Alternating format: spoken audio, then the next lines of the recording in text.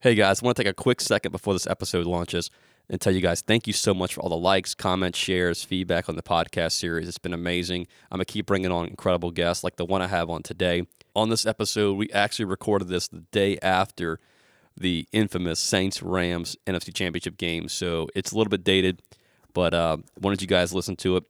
Enjoy the episode with myself and Tyler Boyer. Welcome to the Stephen Fout Experience, sharing all of his experiences on his journey of marketing, entrepreneurship, life, and taking action, giving you advice, tips, and interviews with entrepreneurs just like you. This is the Stephen Fout Experience. My experience is your experience.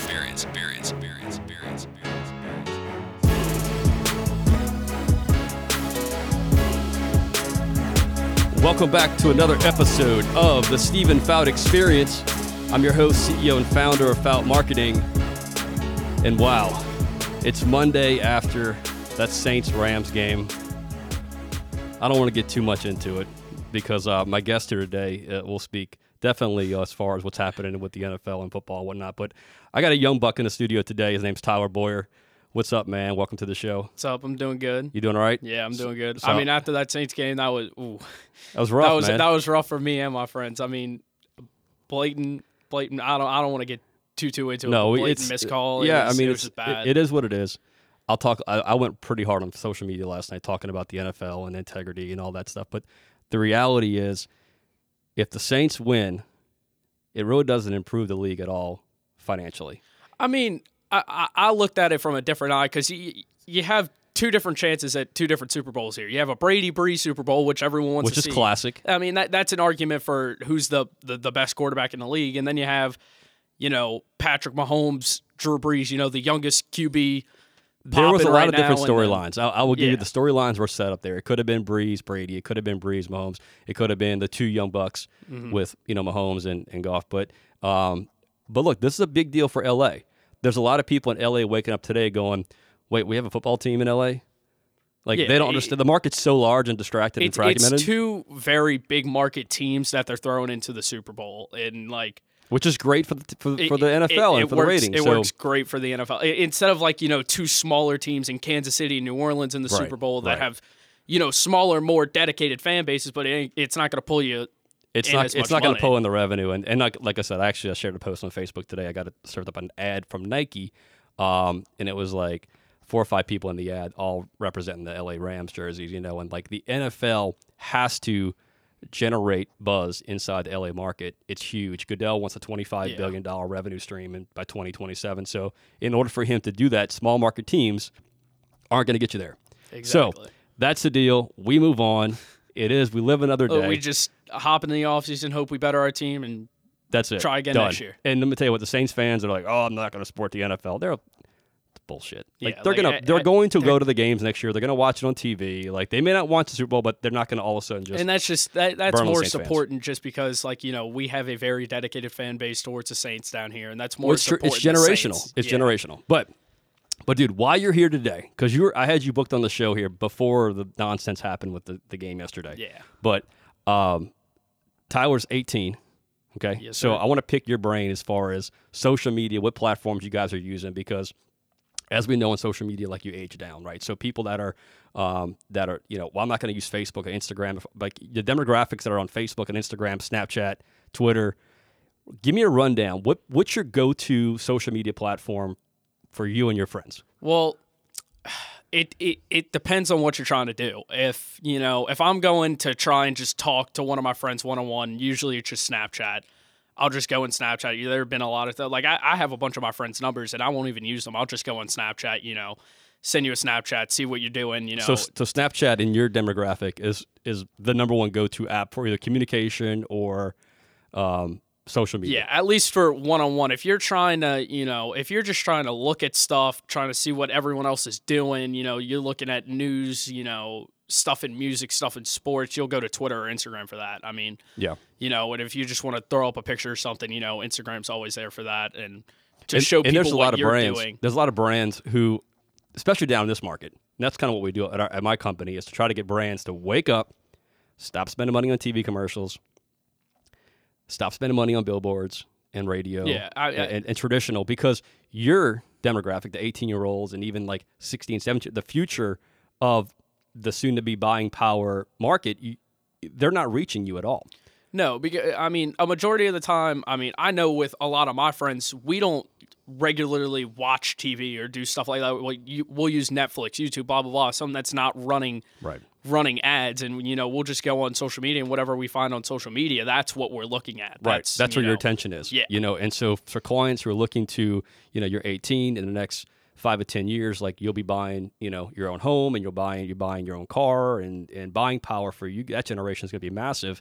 And there are brands today who are not capitalizing on reaching you by just keep dumping money into big mass mediums, and it's not in the long game. If you're playing the long game, you're going to lose. And I think because of the fact that they're not reaching kids that are like 18, 19, 20 years old who aren't watching traditional like television, consuming their commercials or consuming their products. The only things we usually watch that are live are sports. But even during a commercial break, you grab your phone. Yeah, you pick up your phone and you're on your phone, you're on Snapchat, right. You're seeing, you're talking to your friends about I could tell you many a times just yesterday when I was sitting there, something good or bad happened with the Saints, and then, someone wanted to talk about it. So I pick up my phone and I start Snapchatting them. This is what's happening, that's what's happening, blah, blah, blah.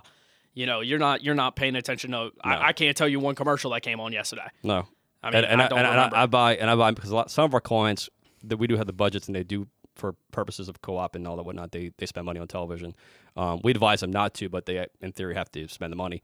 The commercial in the Saints, the rates were absolutely ridiculous, like absolutely insane for that 30-second clip to reach people when, like you said, as soon as that commercial break hits, you're on your phone. Yeah. And so it's how do you generate buzz and how do you get the attention going on social media. So let me ask you this. Do you guys, what are your thoughts on Twitch? Twitch? Oh, I mean, I use it all the time. A lot of my friends use it. It's, for someone like me, I mean, I've played video games growing up since I was 10, 11 years old. And there was a good point when at 15, 16, that's all I was doing was playing video games to be able to sit there. And for people that don't know what Twitch is, why don't you give them a little... So it's a live streaming platform for video games, basically. And the thing it can offer you is, first of all, you get an entertainment value out of it, watching, your favorite streamer do this, that, and the other thing, blah, blah, blah. But the thing that helped me the most while playing video games, because I'm a very competitive person. When I sit down and do something competitive, I want to be the best I can be at it. You can go and sit down and watch, professional players play this game, and like Ninja. Yeah, the dude's a boss. Are you not Ninja on the Ninja kick or what? See, I'm not a big Fortnite kind of guy. Really? I don't be like all up it. into Fortnite. No, man. I don't like Fortnite. So what are you playing? It's not my style of game. Since I've started working on my music a lot more and everything, like I haven't been playing a lot of video games, but usually it's more of the competitive games, CSGO, League of Legends, all these different competitive games that add this competitive and have big esports markets, which is basically just competitive video gaming. Right. And, that's usually what I stuck to. Ninja, I wouldn't even say is, professional in an entertainment sense, yes, but like a professional player, like, gameplay wise, I wouldn't say that. I mean, I grew up from, 2014 to now watching professional CSGO. And I mean, you can name some of the big players in there. You have, Guardian, Shroud, a lot of these big professional players that literally just play the game to be competitively good at it. And, they're not worrying about, if their stream is entertaining, blah, blah, blah. They're there. They sit you down there to watch them be good at a game. Right. That's their whole mentality. And are all your friends into the whole, Twitch market as far as video game consumption? And all of my friends who play video games, yes. Some people just don't have time for it. It's a lot more popular with guys than it is for girls. Mm-hmm. So what are the girls like? Where are they spending their time? It's different. That's a big, because females, if you're a company or you're trying to reach consumers, females have a strong buying power. So for younger females coming up, how do companies reach your friends that are girls? Social media, social media. What platform? Every single girl, Instagram, hands down Instagram. Every single girl is on Instagram and uses Instagram on a daily basis. All of my friends who are girls, hands down, Instagram is their go-to over Snapchat. hands down. Unless, they're trying to talk one-on-one with someone, but that's the only reason they'll go on Snapchat. Like, I have people who I know will, go on Snapchat for 2 minutes and then sit on Instagram for 3 hours. Like, it's insane. It's wild. Yeah. Yeah, and I think for right now, too, for brands have to understand, like, that is underpriced attention. Like, Instagram advertising is, especially Instagram story ads, vastly underpriced to reach, like you're saying, to actually get the consumption of someone in their phone paying attention, seeing their advertisement. Now, look, we talked about you hit on your music. Yeah. So let's talk about you're in the music game. Exactly. What are you doing? So for the past, I want to say it was early 2016 when I started. So like January, February 2016. So about 3 years now. I've been producing music and DJing, and now it's really starting to pick up. What genre of music? When I produce, I usually make trap, hip hop, all that stuff. I'm trying to get into the EDM world of that, but when I'm DJing, it's straight EDM. 100% is that what the clubs are popping right now? Is EDM, or is it all trap still? It depends. When my brother plays, he DJs also. When he DJs on Saturdays, and it's just normal people, you want to play the most popular genre of music, which right now is hip hop. Hip hop. I mean, I've been studying hip hop for the past 3 years of my life. I know the ins and outs. I know it like the back of my hand. That's what's popping with people our age. Hip hop is a driving force. Right. Yeah. Right. So on Saturdays, he'll always play hip hop. He'll always bump hip hop. Whatever song he can play. That is hip hop fits that bill, he'll play it. But the EDM wise, it's usually just when, we have a show that's booked for us that's specifically, marketed as, an EDM show. Mm-hmm. And so are you just doing you're producing the beats, or are you working with any other artists, or what's your? I was working with my friend, one of my friends. He was, recording over my beats, and then I started going back to school and everything. So I told him, like, hold off on music just for a little bit, so I can focus on school and everything. But I know when I get out of I've had a lot of opportunities DJing at the Willow and, doing this and that, and meeting a bunch of people to, be able to get in the studio with people who are better than me at what I do that can help teach me and, help me just kind of progress my music and everything that I want to do with it. So where can people find your music online?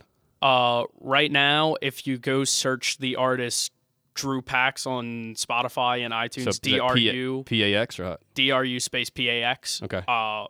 Just about everything on there I produced for him. Everything in the 54 block mixtape is all my production. I'm gonna get you some production work, either for like our client work or our social media work. But you guys doing custom tracks? Mm-hmm. Yeah.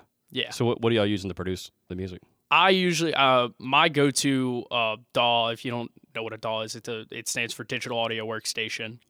My go-to is Fruity Loops Studio. Right. Is the one I have always a history use. of Fruity Loops, man. I was DJing back in college. I was producing music. God, I was probably. I'll tell you. Well, actually, I got started into. Many people may not know this, but I actually after Katrina. Down here, there was really like no power, no internet, no anything to really do. And so I started making beats on my computer because you didn't really need you didn't need internet. You just needed. So I started making beats, but I was really big into breaks, like the break beat tracks. Yeah. Which is like that Tampa, Miami flow, right? DJ Icy, right? So it was like 138 to 140 BPMs and just producing beats. And then I was really good. I played piano growing up. And so I would go in there and like play the synths. And like my percussion and my drum patterns they were pretty good, but they weren't like they were missing something, right? And so I hooked up with a producer in Atlanta, DJ Rix, RIX, who was a master at like the 808, and like he nailed like his drums were like insane, but he had no real synths. It was all bass tracks. So I was like, man, I hit this guy up on like AOL Instant Messenger and was like, dude, like I'm listening to your music, like love your drum patterns and your remixes. I think we could definitely collaborate. And so that's where Trace and Rix, DJ Trace, that's what I call myself. I don't know why, but I did. That's where Trace and Rix came from. You can kind of see some of our stuff on YouTube. But we were literally like, I was working on like, we're doing Sony like Acid Pro. And so I'd work on, lay the tracks down and then like started like dabbling in Fruity Loops, which sounds kind of weird because it's kind of a corny name, like Fruity Loops. Yeah, I don't know. The top producers use Fruity Loops. Yeah, it's crazy, especially in trap. My hands down, my favorite genre I've ever made is Louisiana bounce, and it's a really, really I never got into producing bounce tracks. Bounce tracks which are killer down here. Hands down, one of the hardest to make. And it's just because nowadays the way bounce tracks are layered, it's always a sample. It's never original. Right. Like, you know, if you listen to "Nice for What" by Drake, it's a Louisiana bounce track, you know, that samples Big Freedia, and you know, Big Freedia is one of the biggest, you know, bounce artists in Louisiana. You know, the drum beats are usually very, very similar, but it's always finding that good sample. If you don't have that good sample, nothing's going to happen. I mean, I just did it. Me and Drew just released a song a few months ago, and it's on his Spotify. It's called Red Dot Part 2, and it samples it samples Inner City Blues by Marvin Gaye. Nice. Which is, you know, it was very hard to, you know, my whole thing is I like to find the sample first and then build off of that. And originally I was like, okay, this is going to be like a slow trappy blah, blah, blah, like probably around like 140, 150. Yeah. And then I cranked it up to, you know, I found out the BPM of the actual song is like 180. And I'm like, okay, well, I don't want to change it that much. And I'm like, okay, this will be perfect for a bounce track. If I make this a bounce track, it'll be perfect. And see, that's what we were looking at, like when we were doing the music. We were in that genre where the hip hop snap, Little John was big. And so what happened, a lot of these clubs, they would not let us play the 80 BPM version because like it was Little John. Everybody was getting so amped up in the clubs. They were fighting because the music was getting so intense. You mix alcohol and Little John's like, yeah, and everybody's going crazy. Snap your fingers. So like what we did was we came in and actually like we double timed the beats, right? So we took it like we'd slow it down to like 75, 70, and then like do a 140 track. And then like the clubs they loved, we were actually able to play the music because it wasn't like the original versions, but it was well enough and sampled close enough to the actual original track. And so we got away with it by playing the 140 versions. And then people were like, man, you guys are killing it on your remixes. Because it was taking like those mainstream tracks that we couldn't play in the clubs. We brought it into a dance vibe, and then EDM like took off. And Rick and I stopped producing like in 2007. That's right when everything exploded. That's right when, you know, EDM started picking up. That's when you hear about, you know, Swedish House Mafia, Tiesto, all those guys. The classic EDM. You know, some of them are still there now. You know, Avicii, you know, like, you know, Avicii was one of my biggest inspirations growing up, and you know, it's a shame he passed away. He was one of the best, you know, hands down. You know what happened, right? He I don't think he hated performing live. Yeah, I know. He would basically what happened. What his story was is that, you know, he would go and perform live, and every single time before he'd perform, he'd have a drink every single time he performed. And you know, when you start performing, you know, show after show after show after show, you know, and you're taking a drink, you know, it's obviously going to mess you up. It messed up his liver. He went into, you know, he took a break from touring in 2016 and just do, you know, medical stuff, you know, fix everything he needs to do. And then, you know, he was starting to make music again in 2018. And then, you know, it comes out that, you know, he drank himself to death. And that's exactly, I mean, he was. But I heard he dealt with anxiety a lot too, because I think he was behind the scenes producing, and all of a sudden, like, levels just exploded. And it was like, oh man, now they wanted to book him for these shows. And he was used to kind of sitting behind his computer doing his own thing. Now he's having to get out of his comfort zone into like 100,000 people playing these massive shows at these massive festivals. And, you know, for someone who is an introvert, having to be front stage, I think that got to him a lot too. The whole thing with Levels, I mean, they had a documentary that they just did on Avicii that's on Netflix right now, and if you watch it, I mean, his manager and his team pushed Levels like really, really hard. That song was banging. You know, it was a really good song, but you know, you're pushing this song. You're going from a guy, you know, who maybe has, you know, like, you know, 25, 50,000 fans, and you're pushing them all the way up to top dog in the game. Oh yeah, just like that. Tiesto level. Yeah, exactly. And you know, it takes a toll on you. Who else we followed? Like, I mean, we started producing. Like, so we got out the game in 2007. Yeah, in 2008, and it was like, I think what happened was, you know, that's when kind of YouTube started popping, and what it was, you know, artists weren't making music videos because they had MTV had gone. They stopped playing music videos, right? So artists stopped making music videos, and then so it got to the point where it was like, okay, well, all these tracks are coming out, DJs are playing the clubs, but there's really no music video. Then YouTube pops. They start producing music videos again. DJs start playing videos in the clubs. And then Rick actually, he still plays a VJ now. Like video DJ, whatever. Yeah. And so, I mean, it was like the minute that like we literally like pulled the plug on what we're doing, EDM just like took off. Yeah. And I'll never forget the story. I was back home from college, and I had basically converted my mom and dad's living dining room into a production studio. I had my keyboard, my Virus keyboard on the dining room table, whatever, and I'm sitting there making beats with my headphones. And mom and my dad are like, "Are you gonna be a DJ forever? Like, you can't do this. Like, driving a Mercedes, man. Like, you're playing shows, you're in Tampa, you're all over the place, whatever. You're like, you can't just make a living like this."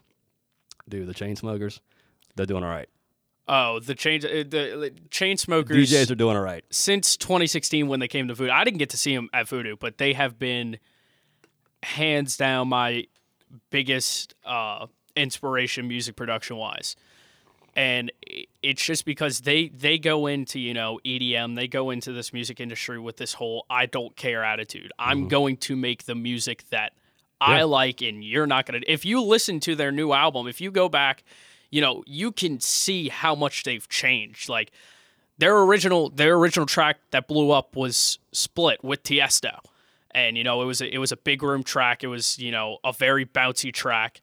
That was their first big track, first big collab, first big track, blew up.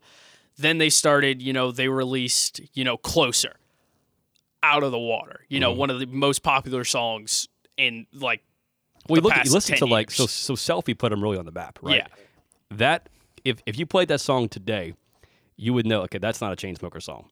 Yeah, you would not think. Because they made it actually out of a joke, I think. Yeah, they did it. I mean, I've researched this a ton. They did it incredibly out of a joke. It was all of this I don't care mentality. Yeah, pretty They're much. like, I'm going to do whatever I want. And, that's the entire reason. Did you ever they see released them the song. perform on American Idol? No.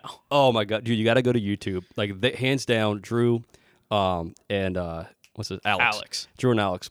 Like, they say all the time, that is their most, like, awkward performance ever. Because literally, like, they just pressed a button. They said, we can't stand behind this booth and just play the song Selfie. Yeah. And so, dude, when you leave here, look up YouTube, look up Chainsmokers, Selfie, American Idol. It is so awkward. Like, they're with, like, J-Lo, and they're taking selfies with J-Lo and stuff like this. They're literally like, well, we can't just stand there. Yeah. We got to do something. So Yeah. they went around and they started taking selfies in the crowd. It was a big joke. But, like, those dudes blew up. And you know what? What also, too, they do is they collaborate across different genres. Yeah. I mean, like, Coldplay, Kelsey Ballerini. They did one with Florida Georgia Line, Right. For their first studio album.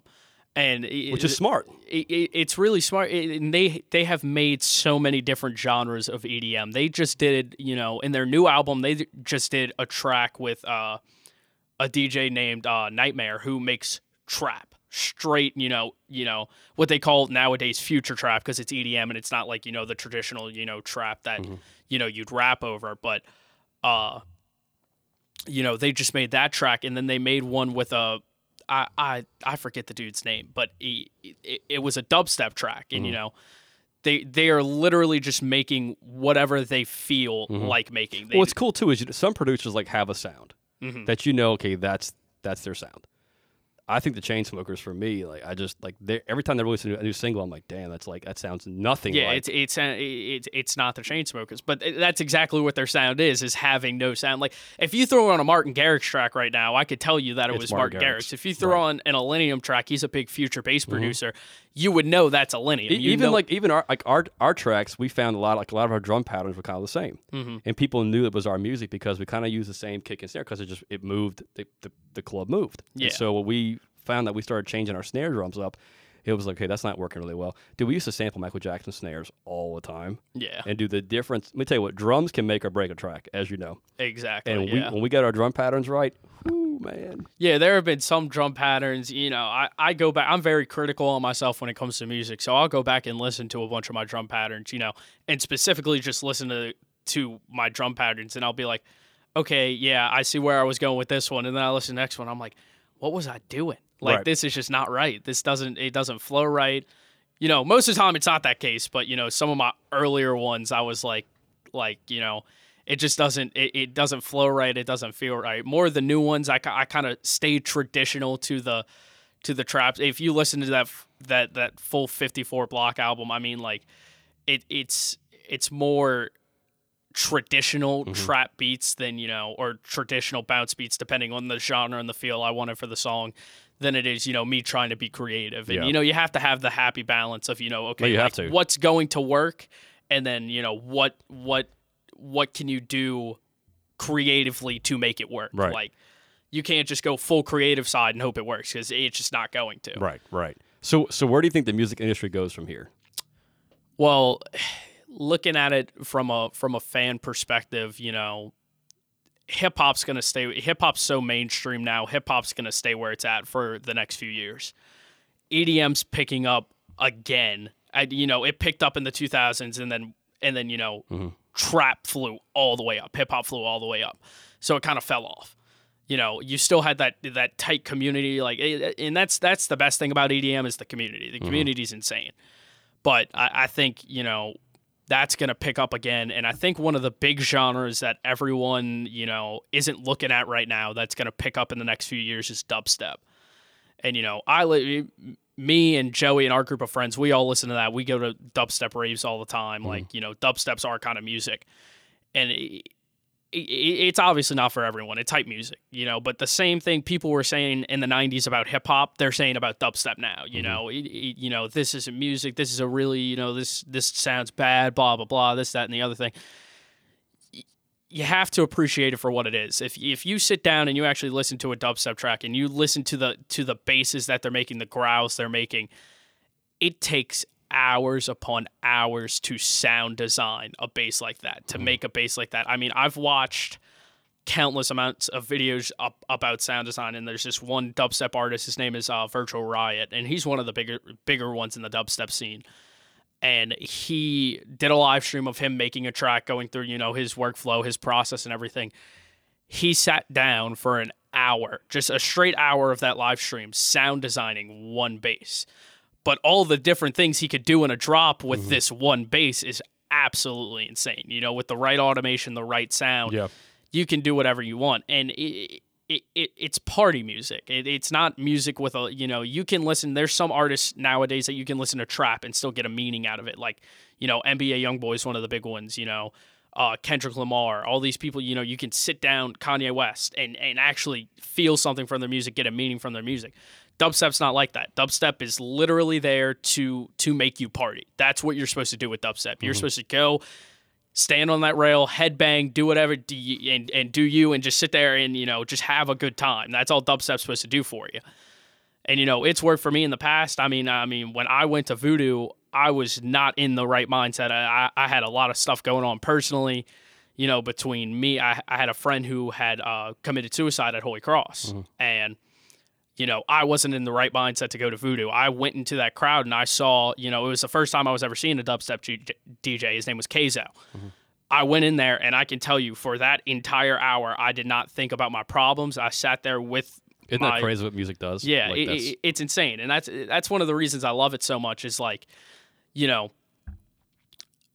I've had a lot of problems in the past year, but I can tell you every single time I sit down and listen to a song, listen to, you know, one of my favorite songs, you know, it instantly makes me feel better. Every time, you know, I complete a track, it makes me feel better. Every time I show someone a track and they like it, you know, it makes me feel better. Like, it's insane, you know, how quickly music can shift your emotions. You know, and that was one of the reasons I got into it to begin with. Like, you know, just like, you know, why does this track, this upbeat track, you know, make you feel happy, but this one make you feel sad, you know, vice versa. And then you can kind of tell, you know, oh, lower BPM, it's obviously going to be sadder, it's going to be slower, it's going to feel different than, you know, that higher upbeat track. No, you're right. You're right, man. That's why, like, I set up playlists here at the office that are all, it's specifically driven for, like, different types of music genre here that are positive. Yeah. You know, things that kind of get you going. And it's everything from, like, Tupac to Chainsmokers to, I mean, it's a variety of mix. Yeah. But that's the kind of vibe you need, that, like, energy that's like, okay, like, I know this is going to keep me going and keep me staying focused and being positive and not, you know, getting drowned out by the world's problems and all that stuff. Exactly. So where do you think you go here, man, for the next, like, 3 to 5 years? Like, what are your plans? What are your goals? What do you want to try to do? Definitely within the next 5 years, I want to be playing Voodoo. I want to be able to, you know, just, you know, producing my own tracks, definitely EDM wise, that I can play at my, you know, EDM shows. it's a feat in the music industry or in the DJing industry, the EDM world, if you can make a set, entirely of your own music. Like, it's a very it's big. It's a very hard play thing your to own. do. Anybody can go download the music or get the music and play it. Exactly. And that's kind of what it was like when I was DJing. It was I didn't want. They booked us to play our music, like our remixes that we made ourselves. Mm-hmm. Anybody can go in there, throw on like a 10, 15 track playlist, downloaded from wherever, like the YouTube sets and whatnot, and go, oh, okay, that's the actual title. I'm gonna go find it, download it, rip it, and play it, and put your hands in the air and be like the baddest DJ. But it's like, dude, you didn't make the music. And so there's a big difference when you're able to play your own tracks versus somebody else's tracks. And I mean that's what I'm doing right now is just kind of I'm playing other people's tracks. It's tracks that you have to. I have get started. to right you have now. to. Right. So I'm doing that right now, and that's what I do at my shows, and I throw my own little flair, mix it this way, that way, just so it's like me and blah blah blah, and I'll make mashups here and there, remixes, blah blah blah, but. To be able to sit down and, say like, okay, I have this set that I'm going to play at this show, and all of this music is mine. It all mixes well together. It all sounds good together. This is mine. No one else can say that they played this exact set because they don't have all this music. This is my music. It's a very hard thing to do. We had to start tagging our tracks because people were ripping off our CDs and playing them in different clubs and DJs. We actually went to a this was kind of funny. Me and Rick were playing a show in Pensacola, and there was the opening DJ. Now they booked us to play, okay, and so Rick and he had a co-producer he worked with on a track. His name was Richie Rich, and Rich is like the killer, like he kills incredible music. Yeah. And so they actually tagged it, like they tagged their track because people were ripping them off. So we go to the club, and we're standing there and we're listening. Like, we're getting ready to go on like midnight or whatever, and dude drops one of Rick's tracks, right? Completely removed the drop. Like, he took off the tag mix and tried to claim it as his own track, and like it was just a big mess, and like it was just like there was beef and whatnot afterwards because like he stole his music and whatnot. But like, if you do that nowadays, I mean, and you're caught by a DJ. You have to. I mean, like, and he clearly knew it was. I mean, he were playing, and so he played like one of Rick's like most popular tracks before Rick went on and played. Yeah. And it was like, well, you just took my track. Yeah, and like, you played it. And you took my name out where I was like, Rick's and Richie Rich, they completely removed it. And it didn't make for quite a good evening. Me and Joey fight about it. I mean, at our last EDM show, we played last Wednesday at the Willow. And me and Joey were going back to back. And basically what that means in the DJ world is, he'll play, different people do it different ways. I mean, you can go 5 songs, mixing back and forth. We decided to go 20-20. Mm-hmm. I go 20 minutes, then he goes 20 minutes. Well, we had a fight, earlier in the week. Now, Joey's your brother, right? Yeah. Okay. We had a fight earlier in the week because I wanted to play a song that he had played at our first show, and I was like, dude, like I've been listening to the song ever since that first show. Let me play it. And he's like, no, I'm playing the double set I played. It's already in my set. I'm like, are you kidding me? Like, you can't just give this one to me? He's DJ like, no. Wars, no, it's true, man. Like, it's so true that like when you, especially if you're playing sets where like you have multiple DJs on the card or whatnot, and it's like, man, dude just played that remix of this song. It's gonna ruin my stuff. But I think it's just cool that like you have opportunity to even go and do that. And man, I wish you all the best, man. I think you're super passionate about it. Don't do it for the money. I'm not. I mean, everyone. The minute you get into it for the money, man, it's like you lose the whole. All of my friends know, like, it's not a money grab for me. I'm going into, I want to go into a genre that's a lot smaller than most. If I really wanted to go in just for a money grab, I'd start throwing these beats that I'm making right now, on different websites to just get $500 here, $500 here, $50 here, blah blah blah.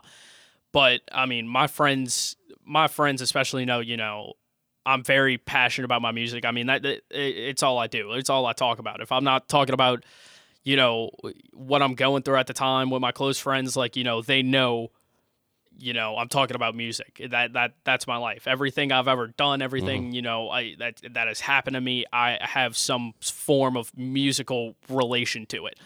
And, my friends always mess with me. They're like, we have to be careful about talking around music around you because, like, if we let you'll go on a 3-hour rant about one song. And I'm like, yeah, I know. Like, I mean, it's just, it's who I am. That's my life right there is music, listening. I grew up on, I grew up doing musical theater. And then, with my dad, my mom, they grew me up on country. I was listening to country until I was about 12. And then I started listening to, I started really getting into hip hop because of my older cousin. And then straight from hip hop, Joey started listening to EDM. And then when he started listening to EDM, that's when, I started. I mean, I still remember, I'll remember till the day I die, the first EDM track I ever heard, and it was Animals by Martin Garrix. And that was the song that put him on. So, I think he made that on Fruity Loops too, I think. Yeah, he did. He makes all of his tracks. There's a whole making of Animals on YouTube. Yeah. It's ridiculous. He makes all of his tracks on Fruity Loops. That song blew him Loops. up. Like, out of the water. It was insane. Out of the I mean, world, he man. played the Winter Olympics in, where was it this year? In 2016.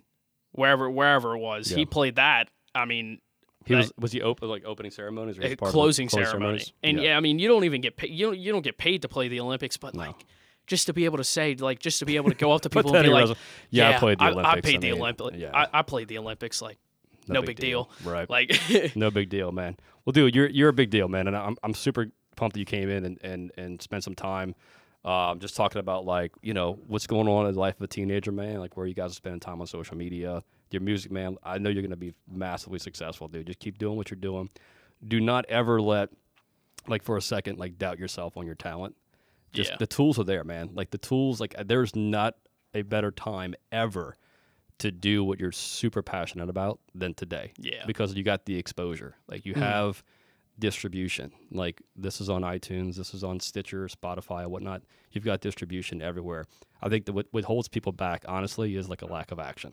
Yeah. It's like, you're super talented, just go all in on it, man, and just keep pushing and keep grinding, man, and you're going to blow it up. So real quick, tell people where they can find you again on social media, Instagram, Snapchat. So for me, social media, just on Twitter and Instagram at TCBoyer26, that are TCBOYER 26. And on Snapchat? I don't like giving out my Snapchat. I reserve my Snapchat for my close VIPs, friends. I mean, man. if you go look on my Instagram and my Twitter, my Snapchat's on there. You'll find it. You can easily find it. All right, man. Well, thanks for coming in, Tyler, man. Appreciate it. No problem. Best of luck, man. So once again, my experience is your experience. Thanks for listening.